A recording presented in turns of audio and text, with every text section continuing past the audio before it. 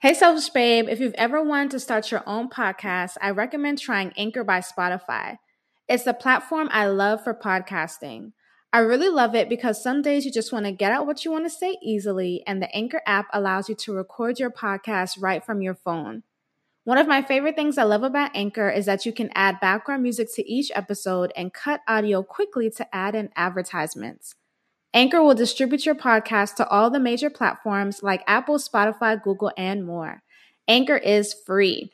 To get started, go to anchor.fm to start your podcast today.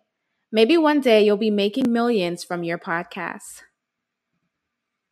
Hey love, welcome to the Selfish Babe podcast, aka Selfish Talk, hosted by me, Olanike OC. Selfish Babe is a personal development and women's lifestyle brand dedicated to women learning how to selfishly and authentically love themselves. On this podcast, expect to have your mind expanded, curse words said, and to gain a new perspective about who the fuck you are. Let's get into it. The Selfish Babe Selfish Talk podcast is sponsored by my company, Goddess Detox. Goddess Detox is a holistic wellness company dedicated to providing women with self-love inspired products to physically, spiritually, and emotionally detox. If you are a woman wanting to detox her ex, detox negative emotions, as well as to get more in tune with yourself and your vagina, check out our Goddess Vaginal Detox Pearls, as well as our Queen Steam and Queen's Throne combo, which is the in-home vaginal steam set for your convenience. You can find out more information on our products at goddessdetox.org, as well as follow at Goddess Detox on Instagram. Tell them Olanike OC sent you. Welcome back, Selfish Babes. It is your girl, Olanike OC here, bringing you another Selfish Babe, Selfish Talk podcast. And I'm super excited about this because we need to talk about menstrual cycles and we need to talk about natural birth control methods. And so before I get started, if you guys are listening on the podcast and want to watch the podcast, you can definitely watch it on my YouTube channel at Olanike OC. That is OLANIKEEOSI, or you can click the link in the description. So today I have two beautiful selfish babes with us who are really knowledgeable in terms of herbs and the divine feminine and what that means. And so I'm so happy to have you ladies on. Wave hello. And so for the first, I have selfish babe Valadia. Introduce yourself, love. Hello, my name is Valadia Chapman. I am the founder of Earth Mama Medicine, which is a wellness platform for physical, mental, and spiritual elevation. And selfish babe Devana. Hi, my name is Devana, and my Instagram is Divine Devana. I'm creator of Flower and Flow. I work with women one-on-one and groups. I do women's circles, and I'm so passionate about the menstrual cycle and everything womb and moon and flowers and plants. And so when I was talking to Valadia and Devana, I had mentioned that a few years ago when I had gotten started on my self-love journey, it was very much so womb and vagina-based focused. Why? Because at that time when I had really a book that I would reference when I started on my self-love journey was Sacred Woman by Queen Afua. And in that book, she really talked about the womb as well as the menstrual cycle and different things like that. So that was my first introduction to the vagina even being important. And at one point, I had written a book called The Power of Looking at Your Yoni, which I need to reprint, but it's about women looking at their vaginas and really reconnecting to their vagina. And since then, my self-love journey has grown and it's kind of become broader, but I want to bring it back to the vagina because especially when talking about women, I think our vaginas are very much so neglected. And so with my company, Goddess Detox, sometimes I'll post review videos of women who have gotten off of birth control. And once they've gotten off of birth control, they haven't been able to start their cycles again, wanting to start their cycles. And there have been many women that have used the Goddess Vaginal Detox Pearls, and then their cycles start within the next month or 2 months or quicker. And so for me, I read a lot of comments below those review videos that are like, well, why is she happy that her cycle started? Like, I would be so happy to not have my cycle. And so I get that every woman, has their right to whatever they want to do with their body, and I think that's amazing. But I think that we're not talking about the other end as to like why the menstrual cycle is important and the power in our menstrual cycle. Because when I read those comments, I'm just like, well, why? Like, don't you understand the power behind it? And obviously not. And so I really wanted to have this podcast and really to have you two ladies on and talk about this, because I know that there's so many selfish babes out there that are probably very disconnected with their vaginas and that don't understand the power of our menstrual cycle. It's literally just, I'm just bleeding for a few days. I may be in some pain. It's not something any woman really looks forward to, right? And so for me, I look forward to it because I know I'm not pregnant and I don't want to be pregnant at this moment. But I want women to understand that there's more that you can do with your menstrual cycle. And I also wanted to talk about natural birth control methods. And so I want to read a post that I had posted recently on Instagram before we even start this podcast. And it was about Depo, because a lot of women are taking Depo shots as birth control method, but I understand that Depo is very toxic to the body. And so I said, let me know. I want to address these reasons in a Selfish Talk podcast. And so I'm just going to read through some of the comments that some women have commented as to why they may be taking Depo or as to why they choose to use other birth control methods that are not natural. So one person says, I was on an arm implant for 2 years. That shit made me crazy, but my daughter's pediatrician told me it was the safest. Didn't give me any risk like crazy long and heavy periods, mood swings, or suicidal thoughts. It literally led me to think that my daughter would be better without me. Somebody says, I love my IUD. Simple. Somebody says, my mom got pregnant with me with her IUD in. They told her it was told me it was high risk to bring me to full term. 3 doctors told her to abort me, and one of us was sure to die, but she made it, which was good. Wow. She says, one person said, because ain't nobody gonna help me with my child if I get pregnant. I wanna know why this bothers people so bad. So there's a lot of things in that comment. I'm just like, well, why would nobody help you with your child? That's just another thing, but that's a whole nother episode. Somebody says, I'm on the copper IUD, haven't had anything happen to me. It's been 3 years. It also has no hormones. Wonderful. Somebody said, what are all other alternatives do you suggest? Which is why we have this podcast. And somebody says, I chose Depo because I can't stand having a cycle. The bleeding, the cramping, being sick, and sometimes not being able to function when my cycle comes on. And I can understand that, but not from a in your shoes perspective. But I did have a friend where if she was on her cycle, she was out. She was throwing up. She was physically sick. She could not do anything for those 4 to 5 days. She would have to call out of work, call out of school, could not do anything. So I understand that. One person says, I have been on my non-hormonal IUD for years. I only had an issue initially because of human error. They miscalculated my cervix size. But other than that, I don't experience any issues or discomfort with it.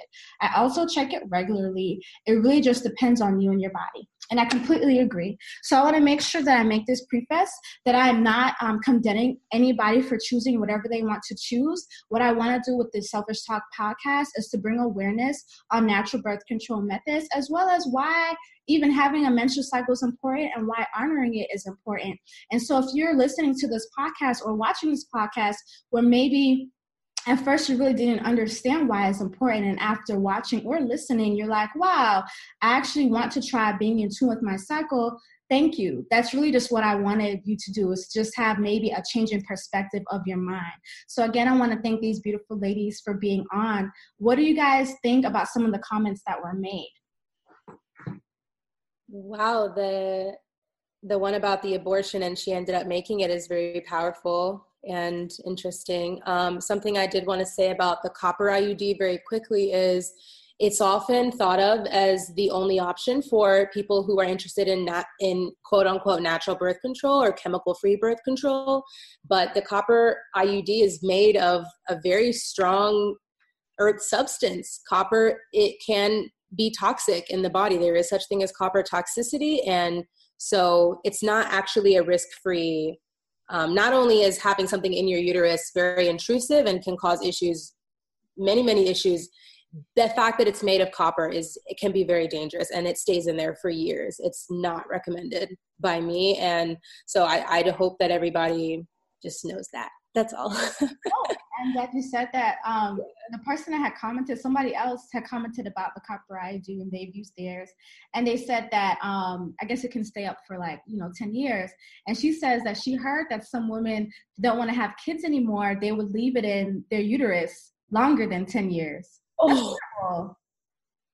And they just leave it. Yeah, that's really scary. It's especially if you're having adrenal impairment, which 99% of us do these days because your adrenals get run down when you're stressed out or you're exposed to toxins in the air and your food, whatever, and you're drinking a lot of caffeine, having a lot of sugar, your adrenals are going to get burned out. So most of us do have adrenal issues. And if you do, you are 100% susceptible to copper toxicity. And when you have copper toxicity, it loads up in your liver, it loads up in your joints. Now you're having mental issues, you're having chronic skin issues. Copper toxicity shows up in a bunch of ways. So think about a lot of the people that are on the copper IUD and have no idea they're even experiencing it. Yeah, now. Yeah. And I'd like to say that from what you said, it feels like the disconnection and the numbness as women, as a society, that we've kind of numbed our bodies and numb ourselves from even feeling and knowing what is going on inside of us. Yeah. And there's an Instagram page, IUD Awareness, and there's a woman who, this is like part of her life path and passion, is educating women. It's not usually until they hear the stories that they realize, oh my gosh, wait a minute, that is something that is happening to me. They're not connecting it to their IUD. And there's a lot of symptoms like pain in sides, pain after sex, blindness, foul odors, strange sensations in the head and skull, suicidal thoughts, cysts, infertility, inability to sleep, yellowing eyes, severe cramping, difficulty breathing, and it's coming from the IUD. So looking into that. That reminds me of, I've never gotten breast implants, but I've heard of the whole hashtag breast implant illness, where people have had a lot of things going on with them, but they didn't relate it back to the breast implants that they had, but it actually is. So that reminds me when you said that about the copper IUD. And I'm also going to look up that Instagram page, which you said was IUD Awareness, and add it to the description. I just want to go back to what Valeria had said about adrenal toxicity. I think you said adrenal. You said something about I said something about adrenal impairment, just having slow adrenal function. What is that? What is adrenal function? I just want to break it down super to the basic level. So I want to make sure everybody understands. For sure. So adrenal is spelled like the beginning of adrenaline. So your adrenals are what sort of help your hormones regulate your cortisol levels, your adrenaline, those fight or flight responses that happen within the nervous system. So that's why when you consume a lot of sugar, and especially caffeine, or you're experiencing a lot of stress, your adrenals get run down, because now you're in that fight or flight response for a majority of your day. Like, you have two responses in your nervous system: fight or flight, which a lot of us are in throughout the day for most of our days, because we're wired and we're looking at the blue light on our phones and computers, which is, it's very much spiking your cortisol and stressing you out more, or just being outside or being in like a Costco with the bright lights and just stressful environments. There's a long list of what stressful can mean to you. Yeah.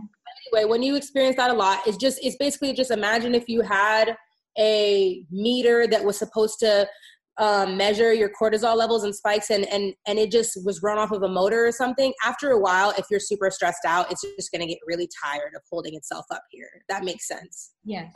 Probably a simple way for me to explain it, So then after a while, it just gets more tired, because you're just stressed out and you're just on adrenal fatigue.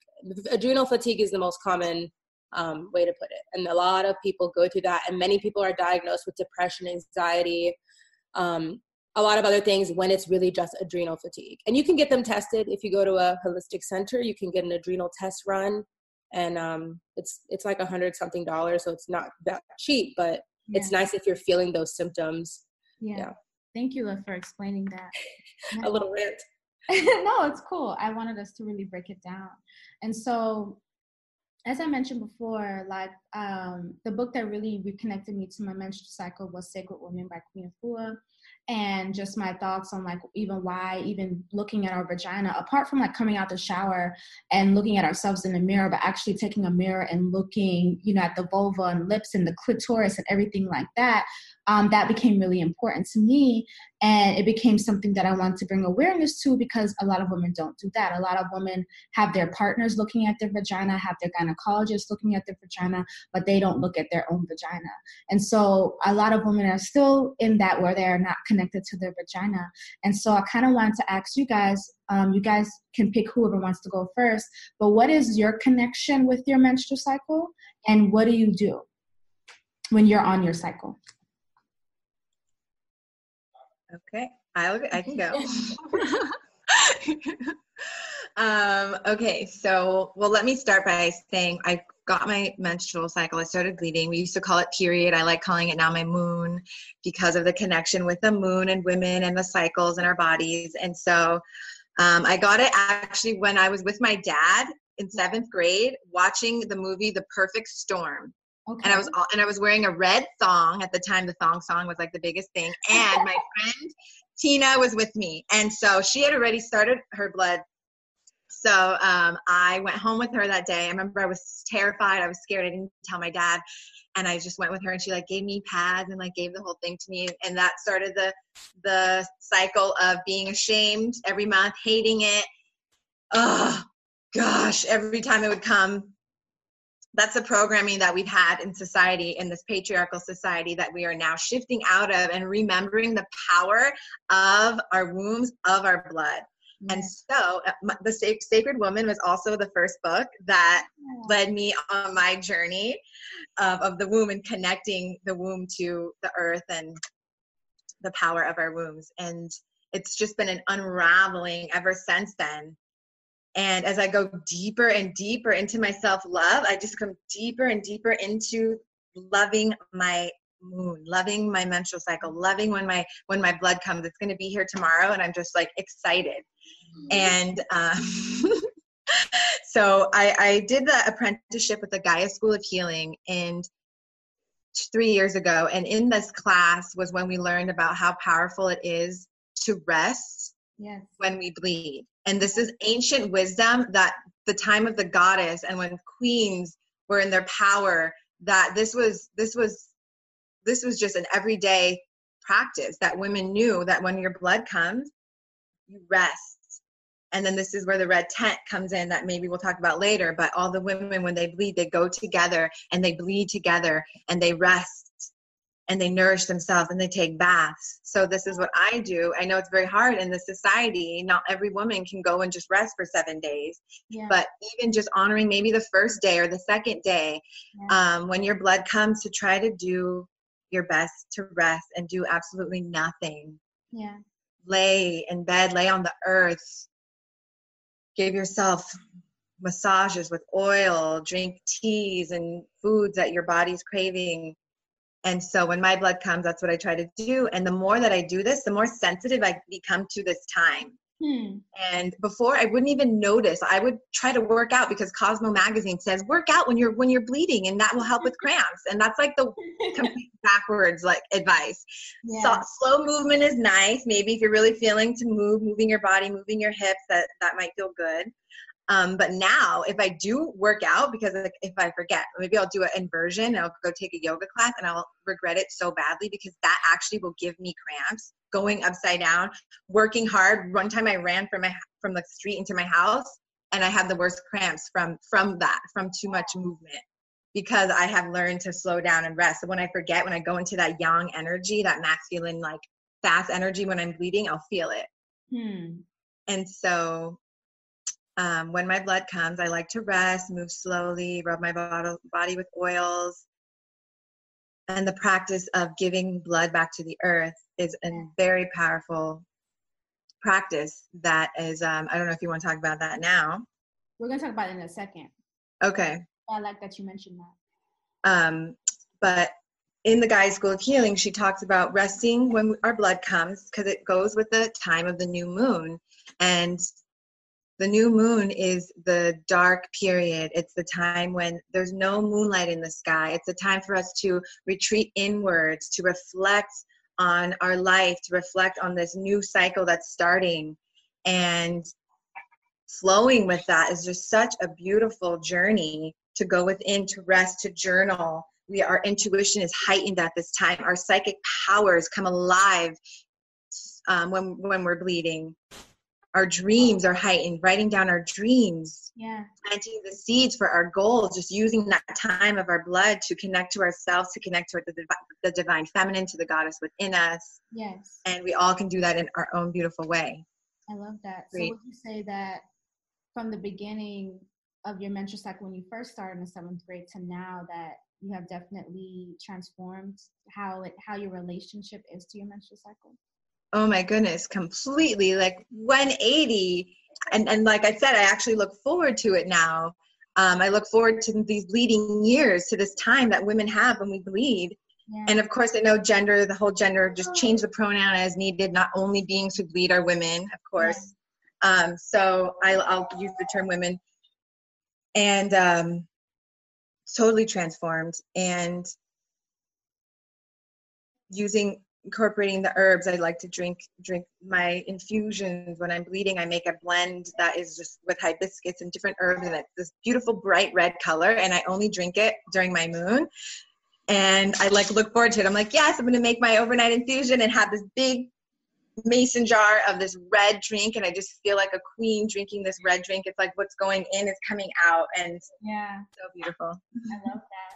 What about you, Valeria? How was your first menstrual cycle experience, and how is it now, your relationship to your menstrual cycle? So I first began bleeding, I guess it was 8th grade. I was 14, or maybe I was 14, and I was at I was at my play that I was rehearsing for, Little Shop of Horrors, and I was on the stage, and all I know is that my stomach started to really hurt.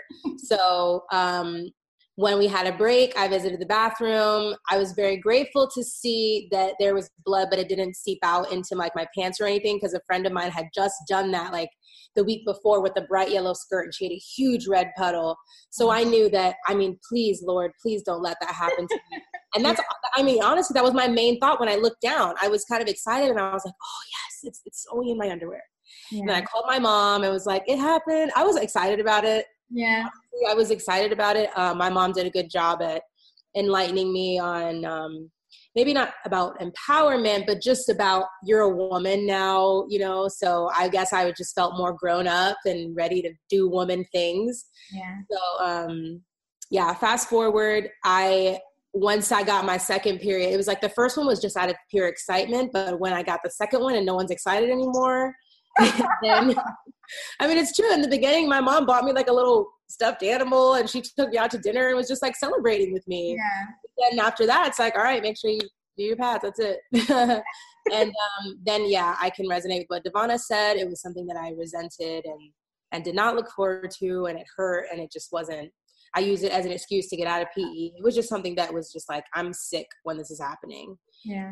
And to now, I have grown to absolutely love my period. And you were talking about your apprenticeship. I think that what helped me value it was going to Origins Gathering a while ago when we had our Red Tent event. I really, really came into it. And that was only almost 2 years ago, but it's still, that is what really just made me feel more, helped me resonate with it being sacred.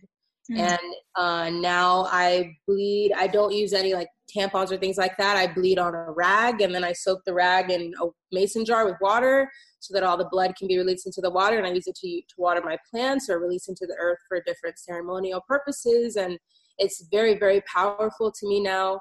I love sex while I'm bleeding. It's so juicy and satisfying. I feel very powerful, and I've read that, like you were talking about, everything's heightened then. And when I don't know where I read this, but a lot of ancient tribes would ask the woman to stay in her hut while she was bleeding and not come out, because they were afraid of what powers she was accessing within and what she might do or say. And so, man, ever since I read that, I saw a whole new outlook. I'm like, wow, I feel like a walking goddess. Y'all don't know I got this secret in my pants right now. Secret in my uterus. Yeah. I love it. I had 2 questions. So you mentioned that now you choose to bleed on a rag and then put in a mason jar and water your plants. why do you choose to bleed on a rag versus maybe a Diva cup or a pad or a tampon? The no pad or tampon is purely for Earth ecosystem purposes. I just don't want to create any more waste. And I don't like the idea of my blood going into the landfill. I mean, it's just way too sacred for that. And then I tried the Diva cup once and I didn't like it. Mine kept leaking for some reason and it would be up in there really tight, but I would still have blood coming out into my underwear and pants and it was really frustrating. And so I didn't really like the Diva cup. And yeah, I have a couple of reusable pads that I've sewn myself. I'm still learning my sewing machine. So when I really get like good with it, I'll make a lot of pads to just have a stock. And I don't mind the cloth pads. Okay. But for now, I just got a big stack of rags from the dollar store and wash them. I mean, not the dollar store, from Goodwill. Wash them. And then those are my bleeding rags. I just like fold it into a little hot dog, put it in my underwear, and it stays there. And now if I had to go somewhere, it's not the most convenient, but I usually wear dresses and gowns on my cycle, so you can't tell. What's the, like, and this may be a little personal, but what's the change between them? I just want to know how much they can hold. I find that they hold better than anything I've ever used. I mean, because I fold the rag in so it's got 3 layers and the terry cloth is very absorbent. Yeah. And I also don't bleed very much at all. My cycle's only 3 days long. And it's not that much blood. So yeah, I can do it. And even if I'm kind of heavy, I just change it out every like 2 hours maybe and put another rag on, sometimes even more sooner, but it holds it for me. I never have a leak and I feel so comfortable because it's cloth. You know, I didn't like the paper cotton. I love that. Yeah, that's cool. That's a really cheap way. If the selfish baby is listening and wants to try it, now you know how to do it. It's cheap. You don't got to buy none of the fancy stuff. Yeah. I also did not like the Diva cup too. I had the same thing. It felt invasive. I've learned now that I don't want anything even inside me. At that time, it's like I wanted to just flow. I love free bleeding, like wearing nothing and just going to be outside and let it go on the earth if that's convenient. Of course, not all of us can do that depending on our lifestyle. And I love that though. At Orange's Gathering, one of the teachers was I don't know why I attended this class because I'm obsessed with birth and being a mother, even though I'm not that yet. But I went to the elimination communication class just because I wanted to learn about it. I'm really fascinated with it. And she was free bleeding while she was teaching. So she had her little skirt on. She feels it dripping down. She reaches her fingers down and she has a crop top. So she takes her blood and does a circle around her belly button while she's breastfeeding and teaching a class. Wow. I was like, this is the most amazing thing I've ever seen. She's like talking, teaching, breastfeeding, blood, drawing on her stomach with the blood. It was amazing because nobody was fazed by it. Everyone was just like, yeah, she's being a woman right now. Yes. In every way. And we're all getting to witness this while she's teaching us something really valuable. So it was really cool. Thank you, ladies, for sharing. Yeah. Now, for me, I know that I started my cycle when I was 12 years old, and I had learned about it like through sex ed class. My mom didn't really like have those conversations with me, not even about sex in general. It was like all kind of left up to the school. And so I started my cycle, but first I didn't know that I started my cycle because my blood wasn't red. It was like kind of brown. And so I didn't know what that was. But I still didn't tell my mom. I kind of felt like, well, I don't know. Can I tell her? So I think I was bleeding for a few days and I ended up wearing it was a swimsuit bottom that I had because I felt like it would like hold more. And eventually I had written a note and I had slipped it under my mom's door to tell her that I think my cycle started, because I was so like afraid and embarrassed, and to tell her that my cycle started. And then I just remember getting pads and that was it. It really wasn't like a conversation about now you're a woman or like anything like that. It was just kind of left up to the school. And ever since then, I was the always pad girl. I tried tampons. I didn't really like them. And then I heard about like just the toxic stuff in tampons. So currently what I do, I still use pads, but I use more of the natural 100% cotton pads, and more, I think it's called Nature Cure, but it's a brand that they sell in Whole Foods. That's what I use now. But that's kind of where I'm at. And so in my current menstrual cycle, I'll take baths. I know exactly when it's coming, like I track it. I was a full moon bleeder, then I moved to the new moon, but now I'm getting back to being a full moon bleeder, which I'm happy about. And really interesting. But what do I call it? I know when I'm ovulating now, and I'm excited about that because like back in the day, I never had what we called I think it's called like your I think it's called cervical mucus when you're ovulating. I didn't like it was never as much as it was, like I just never noticed it. But then I had recently went to the gynecologist and showed her this video because I take videos, and she was like, "Yeah, that's your ovulation, your fluid." And I'm like, "Oh wow!" So recently, I'm 27 now, but recently that's been like more consistent. I can see when like the actual mucus when I'm ovulating, I'm like, "Wow!" Like I feel more in tune with my body because of that, and so. That's pretty much where I'm at with my menstrual cycle. I don't cramp. I've never been a person that cramped a lot when it came to their menstrual cycle. I can still be active. I do slow down much more now. I do journal. I take spiritual baths when I'm on my menstrual cycle. As Devonna had mentioned, I've done, well, we're going to talk about it, but I've done some blood magic with my menstrual cycle and put it back into the earth. But it's not something that I'm ashamed of. It's not something that I dread coming. And so I'm always like, again, I'm still just like, wow, a lot of women dread their menstrual cycle coming. And I get the perspective of the ones that don't like it because of the cramping, but what about the ones that may not experience that, like, but they're still dreading it, and why? And so again, this is why I wanted to have this conversation. Now I wanted to ask you, Devonna, why do you think menstrual cycles are important? Like, what are the significance of having your menstrual cycle? Well, the menstrual cycle is life, and not all of us are meant to or want to have a child, but the menstrual blood is, it's like, how deep do we want to go? How deep do we want to go in the history and like of the blood? Because like even people can go and do their own research. There's an amazing book called Womb Awakening, and that just like breaks it down. It's this thick, and it is just a powerful book, Womb Awakening. But the blood is the life force. It is the elixir of life. It is what makes us into humans growing in the womb. And the symbolism of the menstrual cycle is this renewing, this regeneration, this rebirth energy. It's also symbolic of death and of life and the power of people who bleed, that we are letting go of a potential life every time we bleed, or we are growing a new life, and that power that we have the choice. Yeah. It's this life and death, and it's like this constant renewal and rebirth of our life force, of our energy, of our cells, of who we are. And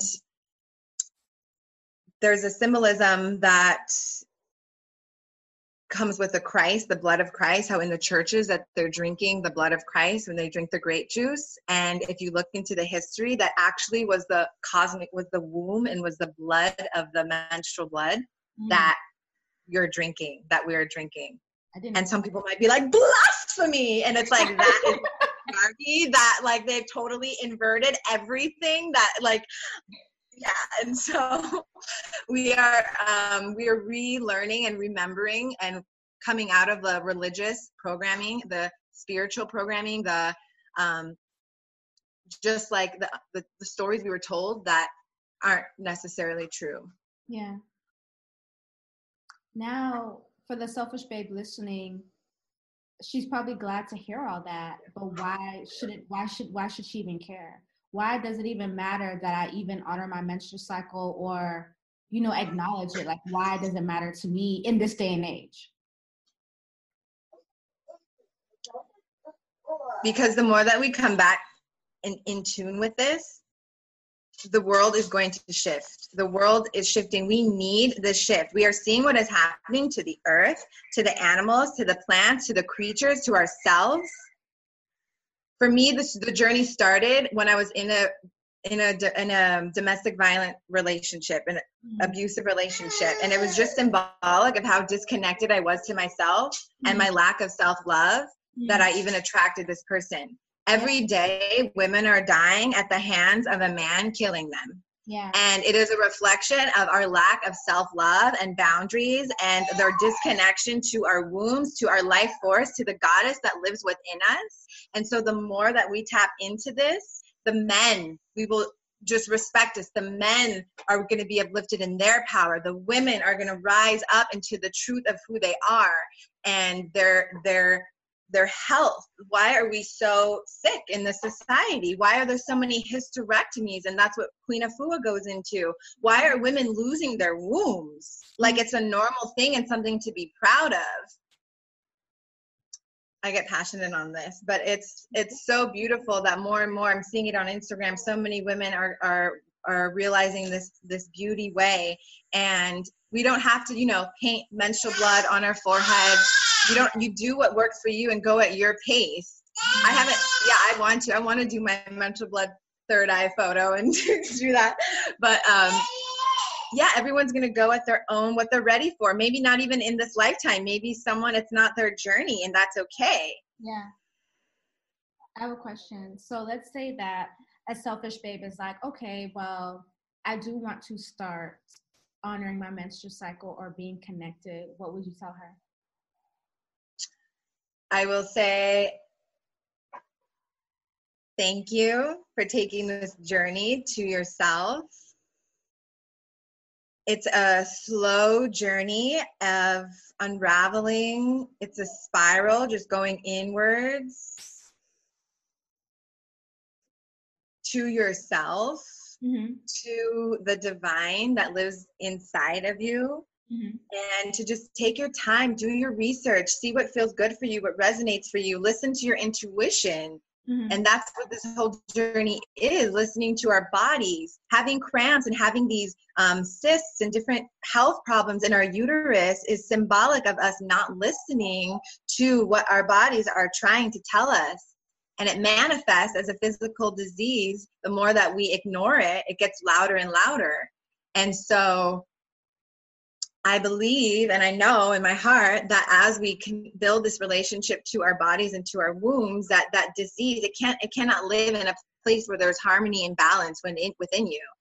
And then that goes deeper too into like family history and childhood trauma and your relationship to the masculine and your relationship to the feminine and the different like cysts on which fallopian tube and the sides. And that's a whole other podcast maybe.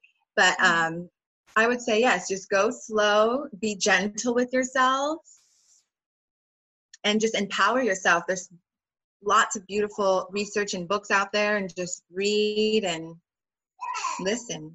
So what would you tell her to do though? So I know there's lots of research and books and stuff, and it's good that she wants to take this journey, but what are some things that you think that she could start doing in order to honor her?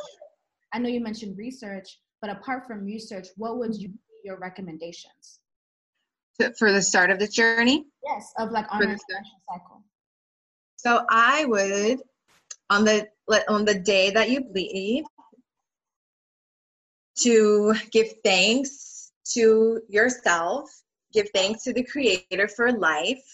You were born from the womb because of menstrual blood, giving thanks to that maternal lineage, even if you're having problems with your mother, but just feeling that honor and reverence for that maternal, that woman, the essence, the mother, the divine mother, the cosmic mother, just feeling that connection first.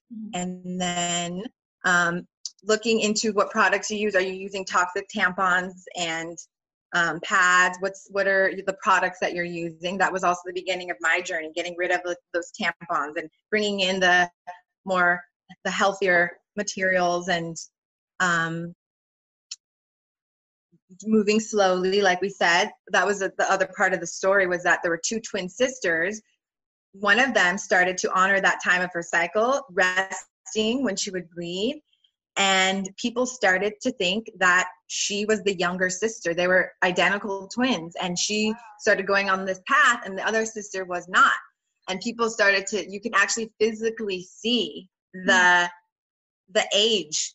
They were changing physically in their bodies, in their physical form. So the other twin who wasn't doing it, she was like, oh my gosh, and I'm going to start doing it now. So she started honoring her cycle and moving slowly and resting. And during that time. So that's just like on the physical level and even like emotionally. But we are so in a go, go, go, go society in this world. And so when you rest during that time, you get to recharge for the rest of the month. Just like with the plants, they don't just bloom all year long. During the winter, everything goes underground. Yes. It's coming back, and you need that to go into our elderly years, to become the wise women and the crones and be vital in our elderly years. It is so important for us to rest during these bleeding times. Yes. Honor these bleeding times. I had a question. You had mentioned the switching over to different type of tampon or pad. So I don't think a lot of women know that always may not be the best pad to be using. I think that the major brands that are out there, let's say in a Walmart or the Target, I don't think a lot of women know that these brands or these types of pads or tampons are even toxic to their body. So I wanted to kind of get into that. What would you say in terms of those brands? Like, how can you start doing the research and like, wow, I didn't know that my Always pad was full of like toxins. Yeah. What would you suggest that they researched or Googled in order to get more information? Well, I'm pretty much like, if it has a commercial, stay away from it. If it's an ad in a mainstream magazine, stay away from it. That's like, so you can literally just Google like toxic tampons. It's more and more awareness is coming out in the mainstream because of it. But like Always and Tampax, that's what we've seen our whole lives as the one to buy, and that's why everyone's buying it. But there are chemicals in there. You can go and do your research online, and then just look for the organic cotton. Look for the it's more expensive maybe, but it's worth it. It's worth our health. A lot of that is causing health problems in our bodies from using the bleached, chemically bleached materials. And so I would Google it, and then listening to you. It's always coming back to your intuition and finding the brand that you feel called to use, or using the rags. I love that idea so much. That don't have chemicals in them. Maybe ordering online. There are some in Target. There are some in the stores. They do have the natural. I'm seeing that more. I'm seeing that more and more. And I'm glad. So I understand your perspective of like, if it has a commercial, if it has a major ad, stay away. But I will agree that we are shifting. Yes. And that companies that are more focused or more natural focused are on the rise. In the next, I say 10 to 15, 20 years, the natural industry is $1 billion industry. And not saying that this is all a bad thing, but a lot more people are like, I actually give a fuck of what's in my tampon. I actually give a fuck of the ingredients in my food. I care about where my water is coming from. And so that is going to increase, because recently I was in Target with my girlfriend, and she had showed me some Doritos, and on it, the package is now white, and it says now made with more natural stuff or whatever. And, I'm not saying that go ahead and go get your bag of Doritos, but if that's what you eat, that's what you eat. I'm saying that the major corporations that we may have grown up with are now seeing that their audience is like, oh, we're actually reading ingredients now, and we're not buying you. And so now they're shifting their branding to be more of a natural branding, or taking away certain ingredients. We were talking about ginger ale, and my girlfriend has said, she was like, now it says made with real ginger. And I was like, bitch, what was it made with before? Like, we weren't using ginger and ginger ale. People should have been drinking ginger tea for their stomach aches, but we were drinking ginger ale not made from real ginger. Does that make sense to y'all? Ginger flavoring and sugar. Right. So I just thought reflection of our consciousness, because we're evolving, so we're going to see it in the outer, and that's just like humanity from the beginning of time. It's a constant evolution. And so before, we were all blind. We just ate whatever the commercials told us. We didn't even know. We never even read ingredients. And now we're like, oh wait, why is everyone having cancer? We're getting to the root of disease, and realizing that what we put in our body actually affects our body. Who knew? Doctors too, they're starting to make that connection. And it's beautiful. Go Doritos, because I just saw the other day that there was MSG in Doritos. So crazy. But it's just something that I've said. Like, I really am affirming that a lot of the more smaller natural businesses continue to grow. on a larger scale. So we do see them more in magazines. So we do see them more on TV, radio, on YouTube, because a lot of people don't even really watch TV anymore. They watch whatever, maybe some Netflix placement or whatever. I think that would be really good. But I know for me, like, in terms of ways of honoring my personal menstrual cycle for the Selfish Babe listening, I had mentioned teas. So red raspberry tea is a wonderful, wonderful tea to start drinking. It's really, really good for womb health. Ginger tea is wonderful. Would you recommend some teas, Devanya, that I'm not mentioning? Because I know red raspberry tea is really good, and ginger tea. Do you have any other herbal teas that you would recommend? Because you mentioned a blend that you drink. Yes. I love nettle. I think nettle is just like a beautiful, wonderful plant ally to work with throughout the entire month. Nourishing to our waters, to our bones, to our lymph, to our blood. So nettle is a nourishing herb that's amazing. Red clover is a nourishing herb that is so great for women. Red raspberry leaf is a tonic herb, so it is nice to drink. It's also really good for a woman who wants to get pregnant because it tonifies the uterus. I like to drink hibiscus with rose. I love rose all the time, rose everything. Rose is a beautiful plant, a beautiful flower that connects us to our heart and our womb, and the blend of hibiscus and rose together is just so divine. And I guess it depends on what you're looking to address. So I like to work specifically with individual women, like do you have any regular cycle? Are you bleeding heavy? Are you bleeding lightly? So mugwort I like to drink also when I'm bleeding because of that psychic and dreamland energy that she brings. Do you feel like since drinking mugwort, your psychic energy has increased? Your psychic awareness has increased? Because I've heard of mugwort being the herb for that. Yeah, and also mugwort does induce the cycle too. So it's like, I know maybe you can talk about more of that too, her wisdom with the herbs. And I like connecting to mugwort when I'm bleeding to tap into going even deeper into that dreamland psychic. And I have definitely seen it's a journey.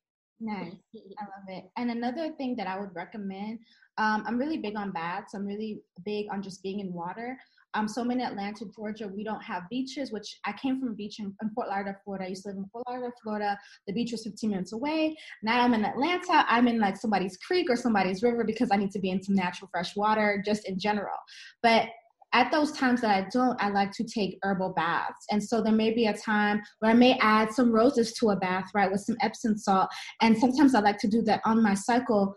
Why? I think that when you're bleeding and you take a bath, I think it removes the ickiness of the cycle. So for example, a lot of women do not like to see blood. They don't want to see their own blood. They don't want to see the blood in their pads. They don't want to see the blood in their tampon. It's more so I'm going to the bathroom. I'm about to go change my pad. I'm going to throw this out. This is gross. That's the energy that they're bringing. That's their awareness of their menstrual cycle. For me, when I take a bath when I'm bleeding, it's me taking away the energy of this is nasty and this is icky. Because when I get up out the bath, my bath may be a little brown or red because I'm on my cycle. And so for a lot of people, they would be like, oh, wow, you're bathing in your menstrual blood. That's disgusting. And so for me, if I'm taking a bath, as just a way to honor my cycle, it's to take away, no, this is not icky. This is blood. This is nourishing blood. This is blood that a child, if I wanted to have a baby, would be in my womb right now feeding off of this blood.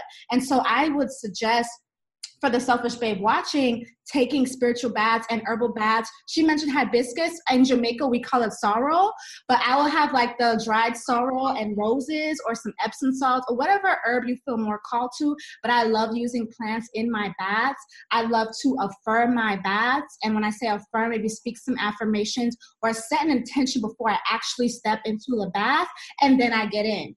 And a lot of times in my bath, I do not listen to music. Back in the day, I would be playing Sade all day, relaxed to her sweet, sweet voice, in my bath.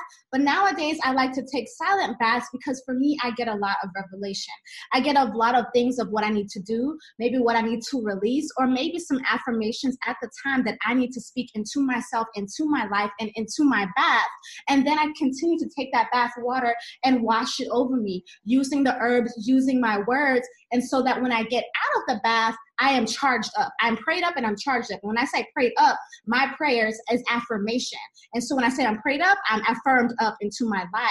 And so that is one thing I definitely want to tell the selfish babe listening. If you're the woman that's like, damn, I don't like my menstrual cycle, this shit is icky, I really suggest taking a bath, because then I feel like you will change your mindset from this is disgusting to, wow, I'm really honoring myself. Because as Devana has just mentioned, it's really about connecting to yourself. It's honoring yourself, right? I mentioned connecting to the vagina. A lot of times we're so disconnected and we push things away that is inside of us. Just like she mentioned, numbing things, right? With the IUD and certain things like that. When you are bringing awareness back into your menstrual cycle and bringing awareness back into yourself, you're embracing all of yourself as a woman. And I think that's super important for the selfish babe listening, is like, I embrace myself. I'm going to start embracing myself. I'm going to try drinking this hibiscus and rose tea, and I'm going to go take my bath while I'm bleeding so that I can get away from the mentality of, wow, having a menstrual cycle is so disgusting. So I want to mention that before I moved on, but I now want to talk about blood magic and using your menstrual blood. And so I just want to give my little experience that I've done, and then I want to get into you guys' experiences if you have, because I know some Noble that you mentioned taking that cloth and watering your plants, which is very important. So I don't remember where I heard about blood magic from in terms of using my menstrual blood or my moon blood, but I know one day I had rinsed out like my pad in some water. I had wrote down some things that I was affirming for myself. And then I had went out to some park somewhere by a tree. And I had dug a hole, and I put my affirmations into the hole, and then I poured the blood water on top of that, knowing that it was going to grow. The symbolism behind that for me was that I'm planting a seed and I'm going to affirm that it's going to grow into my physical reality. So that's one way that I use my menstrual blood. Now I want to talk about how you guys have used menstrual blood and given it back into the earth, and why you chose to do that. Anyone can go first. So since I bleed on a rag, which was another big reason why I chose to bleed on a rag, was so that I could use that blood. And so it was very easy with the Diva cup. I would just take the blood out and go outside and pour it directly onto the earth. But now I choose to put it in some spring water, and I drop the rag and close it up, shake it, leave it for like an hour, and allow all that blood. It's beautiful. Like, you can see it just seeping out into the water, and then eventually you go back and the water is just deep red. It's gorgeous. And then I'll take that. It depends on what I'm feeling. Sometimes I'll feed it to my plants if I'm thinking that, if I'm feeling like some of my plants are struggling, I'll feed it to them as a gift, and communicate to them what I'm intending to give them. And most of the time I use it in a release ceremony as to help me release that which is no longer needed within me. So I'll take that blood and go out to the earth, and usually I get on my knees and just voice out loud what things are no longer serving me and what I want to release at this time. And then I'll pour the blood as I'm doing that. And it can help me in that way. I like that. And what made you even want to use your menstrual blood? Like, what about it? Why do you water your plants with it? I water my plants with it because I just feel that it's so sacred and powerful. It also has very good minerals in it, if we want to get scientific with it. It does help the plant nutritionally, and I think it helps the plant spiritually as well, just by communicating to it. Plants, they receive everything on energetically and through physically. So by talking to them and communicating with them and then giving them this physical gift of something that came from me, I feel I'm really connecting with the plant. I like that. And what about you, Devana? How do you use your menstrual blood? Yes, it definitely was easy with the Diva cup. That's what I did like about it. It was, it just had all this blood. But also, with the pads, I soak it in water and I'll like put it in a mason jar, and then I'll wait to the end and then go and give it to the earth. And I give it as an offering of thanks and of gratitude for all that the earth gives us. Yeah. Without asking for anything in return. I look at it as I'm feeding the earth that feeds us to build this beautiful relationship. And the earth loves it. It's like putting a part of us, our DNA, into the earth, where our bodies go when we leave this earth, go back into the earth. So it's just kind of building this relationship with the earth. I love the term earth my body, earth our body. And it's a reflection of what's happening to the earth. It's a reflection to our bodies. So the more that we connect to our bodies and connect to the earth, we will all heal. It's just so healing. And it's like taking that pause, taking that time to go outside, to be with the earth, to give thanks for all of life. And it just creates this beautiful, I see butterflies and hummingbirds and dragonflies every day. I'm just surrounded by beauty because I live the beauty way. And that's a part of it. I like that. And just watching your dreams come into womb manifestation. I like that. You said womb manifestation. Yeah. Right? Yeah, right? I like that a lot. It's cute. Yeah. And I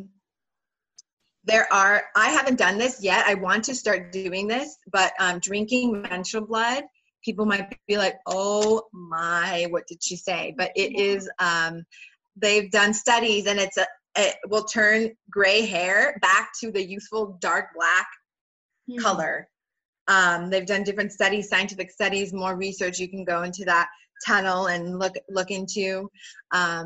But yes, drinking menstrual blood, just like I mentioned before, like with the Christ connection of drinking Christ's blood, that it actually like rebirths and regenerates our bodies. Yeah. And like the fountain of youth, that is the mystery that people have been searching for, that it actually is our menstrual blood. Wow.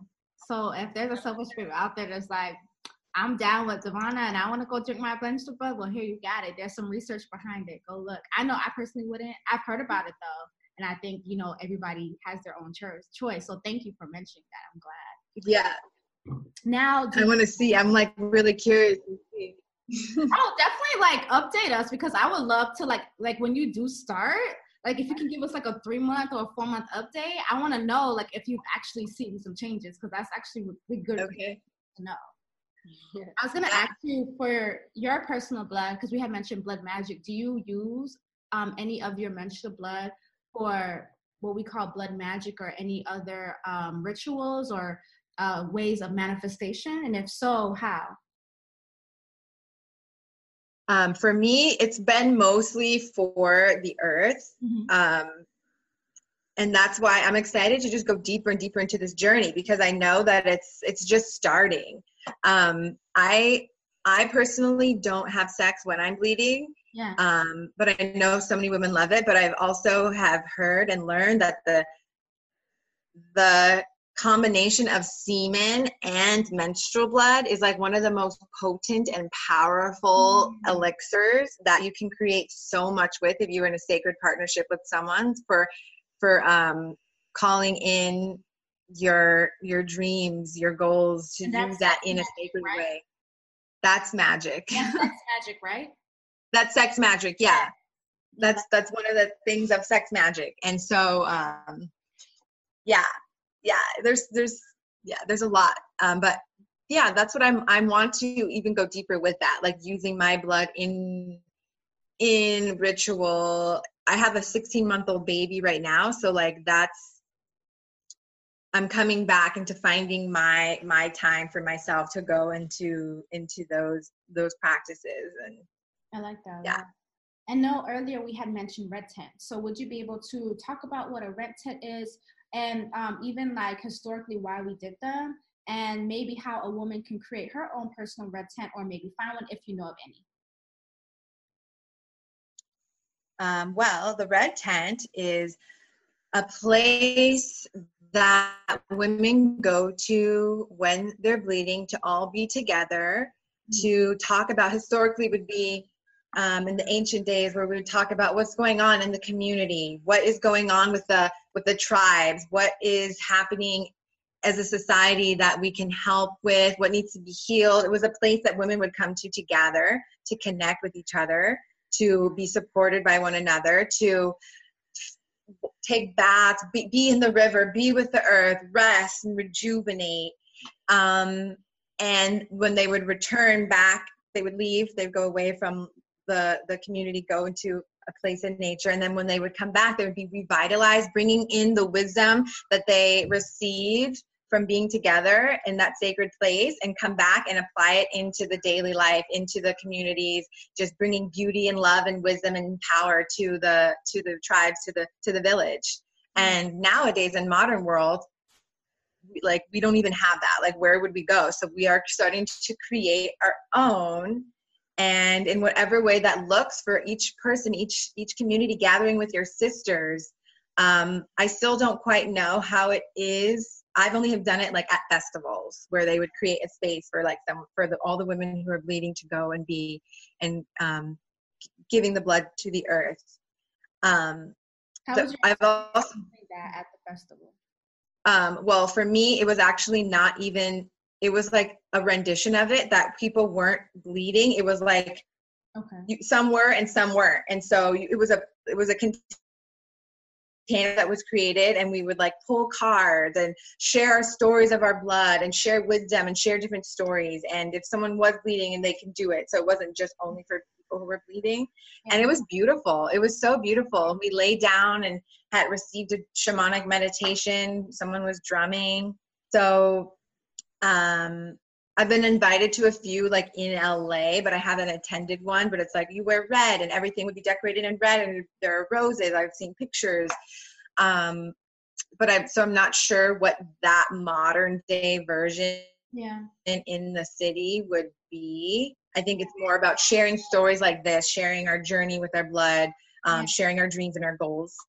I had a thought a second ago when you had mentioned that. So like, let's say like, you know, you're a selfish babe out there listening, and you're like, you know, you don't got a red tent near you. I think you can create your own for yourself. So maybe on your moon time, maybe you wear some red. I'm wearing some red right now, by the way. I was looking for a red tank top before this podcast, but I couldn't find it. So I just wore this.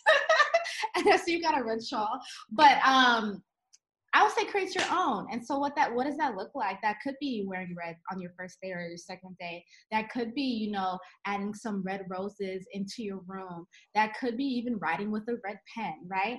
And so the red is just very symbolic, just for the fact that you're bleeding during that time. And so I think that if you cannot look for a red, having red tent near you, I would Google red tent near me or red tent events if you're a selfish baby listening, because I believe in the effective use of technology. We can Google these things as well. But if you wanted to create that with just yourself and you alone, I think that you can create your own red tent for yourself. Maybe you sing a song, maybe you dance, maybe do some hula hooping, maybe you write in your journal that first or second night and create that sacred space for yourself. I was going to ask you a question, but I think it like left my mind. But I think it's powerful, the fact that women even got together when they were bleeding together. I remember what I was going to say. So if you can't do a red tent, I do highly recommend women on new moons and full moons getting together, whether or not they're bleeding. I think that's great together for women to come together, and maybe they can do some manifestation together or just commune together. And I think women coming together during the new moon or the full moon during that time, whether or not they're bleeding, is very important. So maybe you and your friends come together and maybe all bring some food and maybe think about what it is that you want to manifest and do some type of release ceremony or a manifestation ceremony. Again, you can also Google things as well. But that's what I would recommend for those that do not have access to a red tent. You can have your moon gatherings. So thank you so much, Savannah, for sharing that.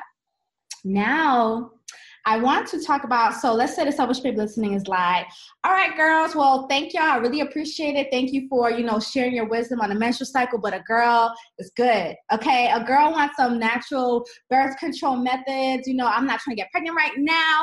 What can I use, Miss Valladia? What can they use? So I want to go into the natural birth control segment of this podcast. All right. So I did want to comment, bringing it way back to the beginning when you talked about the post that you did. And one of the person's comments was like, well, I'm on my IUD because ain't nobody going to take care of my kid. Like, and they're like, everyone is valid in using pharmaceutical or any other type of birth control because of that. There are so many people that just don't have the like they don't have the capacity, whether they're a single mother and they're working and they have no time to even learn about natural methods and try to take their temperature and check their fluid, and they just don't have the time. I totally understand why some people can't. And what I'm going to talk about is today's the fertility awareness method. And before I go into it, yes, Kyra, get that lunch. What with the fertility awareness method, this method will not work for you if, number one, you are someone who does not usually commit to routines, like you buy supplements and you don't take it every day like you thought, or you don't do your facial routine. If you can't commit to them, I wouldn't recommend this. If you have multiple partners, I wouldn't recommend it only if you're not using condoms, because the fertility awareness method does not protect you from STDs and STIs. Yeah. And that's pretty much just my disclaimer. Yeah. So what I use right now, and I'm not using it fully because my partner and I are also using natural condoms. Yeah. But the fertility awareness method is an umbrella statement to a lot of smaller methods, or a lot of other names for fertility awareness methods. So there's like natural family planning and selective abstinence, Billings method, cycle beads. There's like all these different types. And before I even go on to a rant and overwhelm people, I want you to know that the Bible that I am getting my information from, and that most people that I talk to that are reproductive health guides get their information from, is called Taking Charge of Your Fertility by Toni Weschler. ToniWeschler. She wrote this book. It's a big old thick book, and that book is the Bible for reproductive health. If you are looking to have a child, or if you're looking for natural birth control, or you just want to be empowered, knowing more, like you said, knowing that I'm ovulating, this is so cool. Now I know, or knowing this, or knowing that, that's your book right there. Yeah. And my second book that I'm getting my information from, which is going to give you a little more information about herbal birth control, is called The Wise Woman. Oh God, now I don't even have my book over here with me. It starts with The Wise Woman, though? It's The Wise Woman Herbal for a Childbearing Year. That's what it is. Oh, by Susan Weed. By Susan Weed, yeah. Thank you. My book is like over there in the corner, but yes, those are the top two books for natural birth control. Okay. So fertility awareness method is basically going off of two major signs of fertility. And this first one is three really. The first one is your cervical position. So when you look at, if you've ever gone to the gynecologist, and I loved when I used to go all the time. I haven't gone to a gynecologist in a while, but when I did used to go, I used to ask them if I could see, like if they had a little camera in there when they give you your HPV test or whatever, different things like that. I wanted to see what it looks like. And if you look back there deep enough, you can see the cervix, which is that little entrance to the uterus. That's what dilates when we have a child, et cetera, et cetera. Yeah. Your cervix, that entrance of the uterus, it moves in a circle. It moves position throughout our cycle. So you can track that position by basically sticking your finger up your vagina and feeling where it is. You can feel a difference. This is another reason why, to go off left field, when a woman is not aroused properly, sex can be more painful because it takes about 20 to 30 minutes for a woman to be fully aroused sometimes. And your cervix moves up to make room for the penis. Didn't know that. So if you're like rushing into it, not only have the juices, the communication with our mind of being aroused hasn't really made the juices start flowing, but the cervix can also be a little too low. So now it might be a little uncomfortable or painful. Yeah. That's just a little factoid. But so that's the first part of fertility awareness, is checking your cervix. And I hope that no one goes and uses this information and starts it right away, because you're going to get pregnant if you don't research. Yeah. Go get the book so that you can really learn more. I mean, this is a big book of what I'm condensing into 10 minutes. Yeah.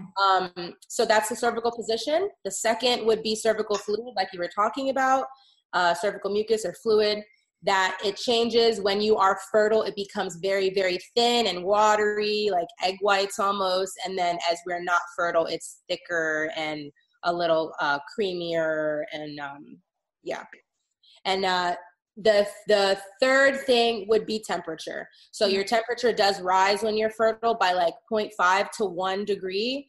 And so if you're taking it regularly, you'll have to, and this is why fertility awareness works. If you do you should trial it out for like 6 months and track your period for like 6 months using an app or something like that. And then you start to learn. That way you can take your temperature every morning. And I mean, fertility awareness it's not easy. Yeah. But it has been shown through studies to be 99.6% effective as birth control. But it's a lot. You have to do those 3 things, and you have to do the temperature every single morning, and then you have to check your fluid every day and your position every day. So it's like not a lot of people are going to want to have to do all of that. So let's pull out the handy dandy Mary Poppins bag of things that are not fertility awareness. Because I know every time I talk about it, people are like, that sounds like too much. I have to look for it. It's like the consistency thing that you mentioned, though, is very important. And a lot of people is like, nah, I know that won't work for me. Yeah.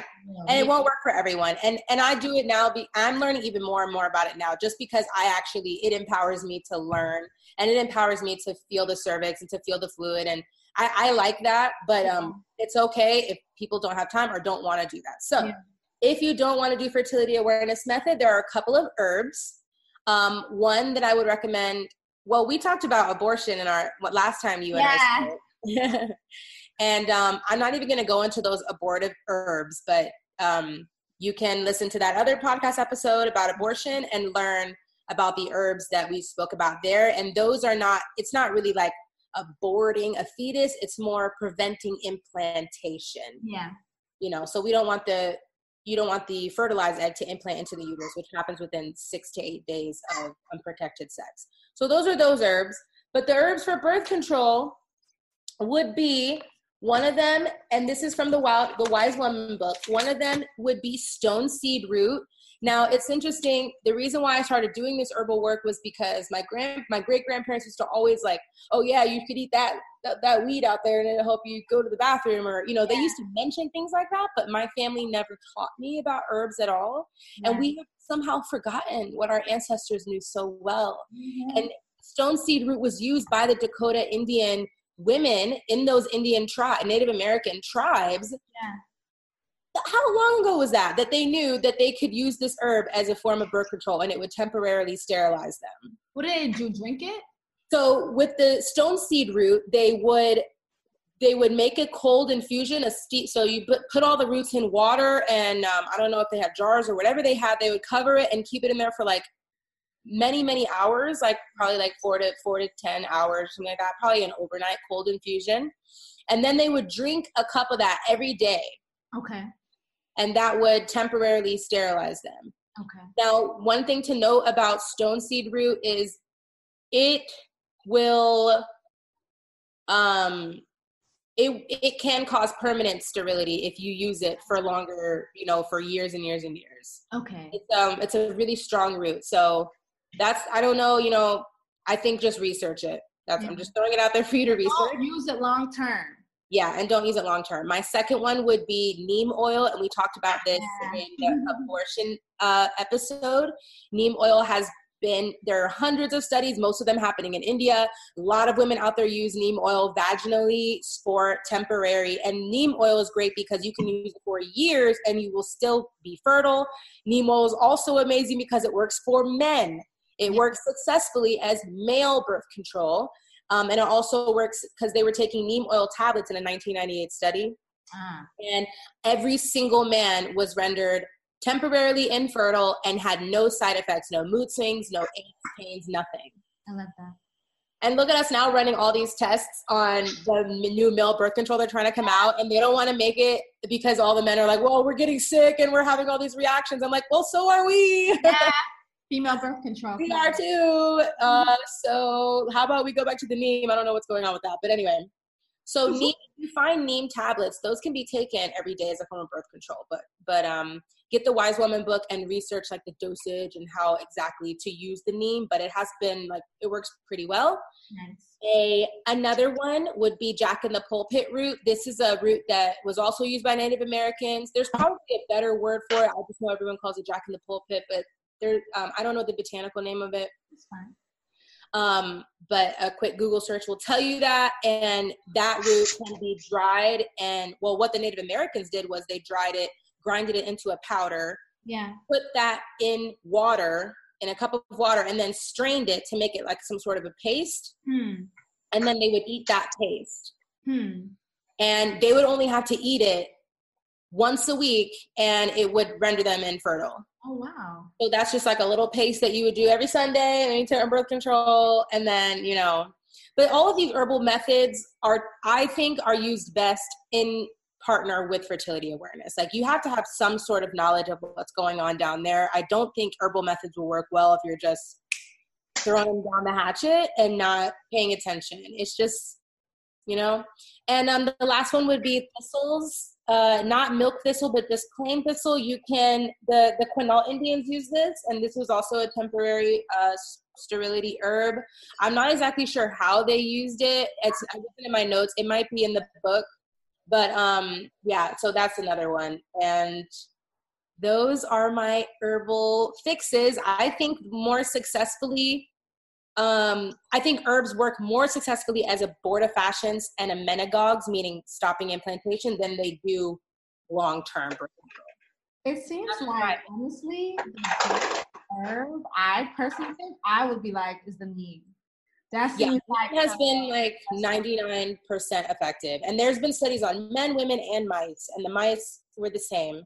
Yeah. They were unaffected in every other area, but if they took it every day, they were infertile. If they stopped taking it, they were fertile again. Yeah, I like that. Now, personally, what do you do? I use the fertility awareness method and condoms. So I track my cycle based off of temperature and fluid and cervical position. And then so I know when I'm ovulating, I know when my periods of infertility are and fertility. So when I know that I'm getting close to my fertile window, which is usually about 8 days, I actually extend it out to about like 14 days. And those are my safe days, or not my unsafe days, where we use condoms and the withdrawal method. Yeah. And the days that I know I'm safe, we will have a little fun, even though it's still a little nerve-wracking because I don't want to have a baby yet, but we sometimes have a little bit of fun. I'll say when I was with my ex and exes, like, for me, condoms was just it. Like, that was it. Like, I know a lot of women are like on birth control, but I was like handy dandy condom. Like, that's just always been my method, condom. Now I've looked into more natural condoms, and there's so many more brands coming out. I think there's one called Lola that I was looking into. But at that time, it was like, I was never the girl that was like, I'm gonna have to have it raw. But I get the connection of having it raw with your partner.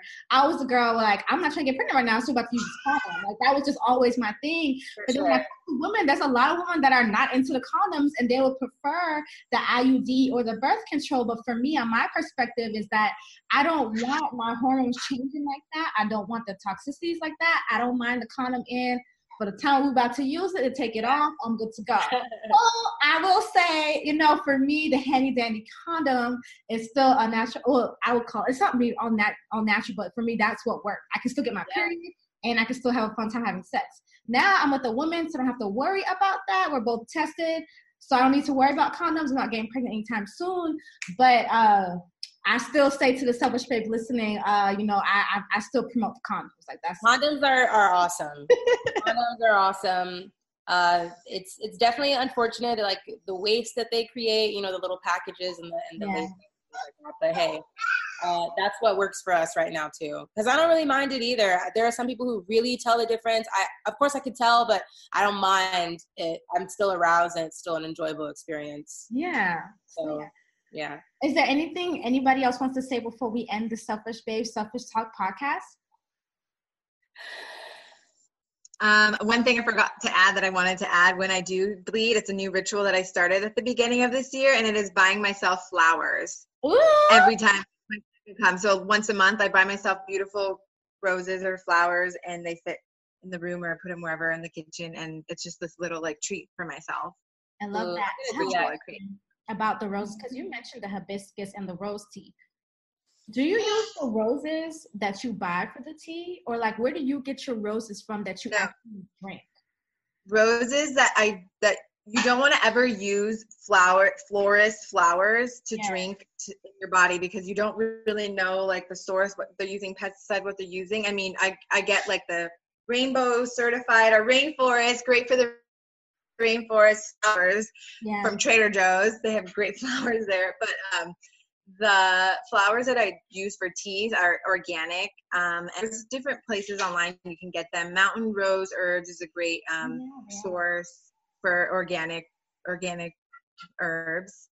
And just do your research online and try to find a source that resonates with you, that are organic or pesticide free.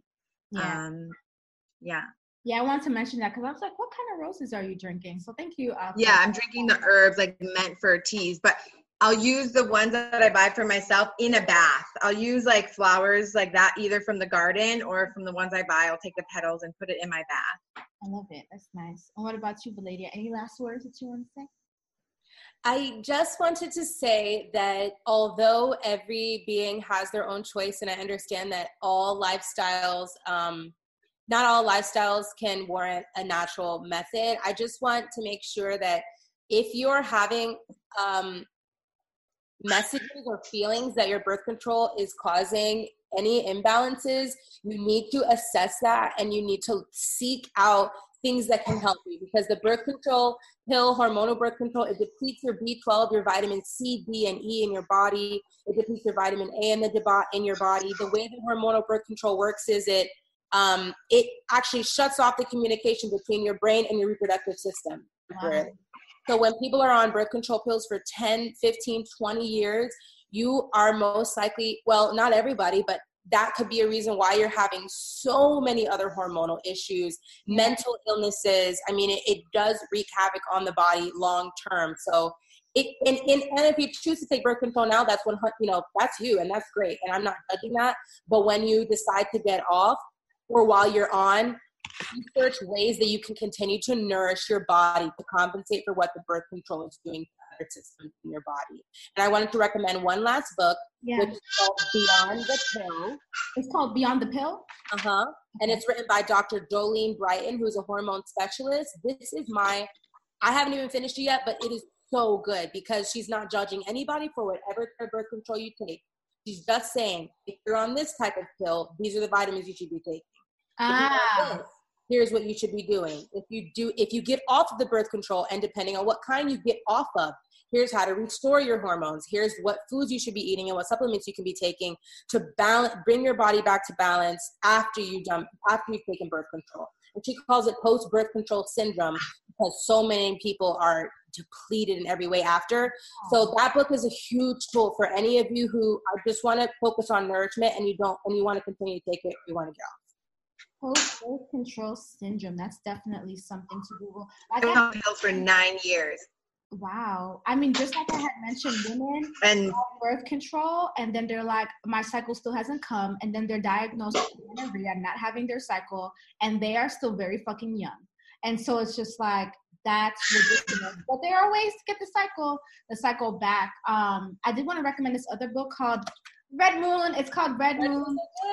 Yeah, Understanding and Using the Creative, Sexual, and Spiritual Gifts of the Menstrual Cycle by Miranda Ray. And if you guys are watching, you guys see it. I'm going to be linking all these books that you guys mentioned in the description, as well as on the description on YouTube. And I don't know if a lot of these books are on Audible. Unfortunately, I will do some research and see. And I just want to reference that because I know that at one point in my life, Audible was like my go-to to actually finish books. And so I'm going to see if some of these books are on Audible, but they may not be. But like I think majority of us have mentioned Safe for Women to just get the jump start on getting in touch with your womb. That's very, very important. And were you saying something, Devana? Oh, I was saying I was on birth control for 9 years, and then I did, for the first time, I ate medicinal mushrooms, and I got the strong message, stop taking your birth control, because I had forgotten my pills. I was out of town, and I started bleeding while I was on that journey, and it was just a strong message, stop, and I haven't been on it since. Wow. I've been on it for 10. And there's a beautiful quote from the Hopi tribe that says, when the women return their blood to the earth in a sacred way, the men will come home from war and there will be peace on earth again. And it's like, we can all take that into like, what does that mean? Why? And like, think about that and just reflect on that quote. I love it. And there's also another thing, Selfish Babe, I want you guys to reflect on. This is just my personal thoughts. It's like, okay, I know a lot of women are saying, well, they don't want to get pregnant right now. I totally understand that. But just think about this. If you are a woman that is engaging sexually with a man, right? Why is it that you are taking these pills or shots or whatever it is that you're taking for a long amount of time for sexual pleasure, when the guy is not doing that at all? Like, that's why I go back to like condoms. Like, I understand like the difference in feeling and stuff like that, but my thought is like, well, what is the guy's not doing this? He's not injecting himself. He's not taking these pills. Yeah, we're coming out with male birth control, but how many guys are actually gonna fucking do that? Like, so my thing is just like, just be aware. Like, just think about the actions that you're doing for this. Like, there's other ways that I think that you guys can go about in reconnecting with yourselves. But if you are a woman that's like, well, I'm good with my IUD, I'm good with my Depo shot, kudos to you. But I'm just glad that we did this podcast so that awareness was definitely mentioned, because I know a lot of women, especially with you, Valadia, they was like, well, what's the natural birth control, sis? Let me know. So I'm glad that you were able to tell us about it. So I want to say thank you, beautiful ladies, for joining. Can you guys give your Instagram names again? Yes, you can find me on Instagram as Earth Mama Medicine. And she got a YouTube channel, y'all. Y'all should go watch some of her videos. Yeah, there's lots of reproductive health videos on the YouTube channel. It's also called Earth Mama Medicine. Ashe. And my Instagram is Divine, Divine, Davana, Davana. Ashe. And sometimes you do women's circles, don't you? In California?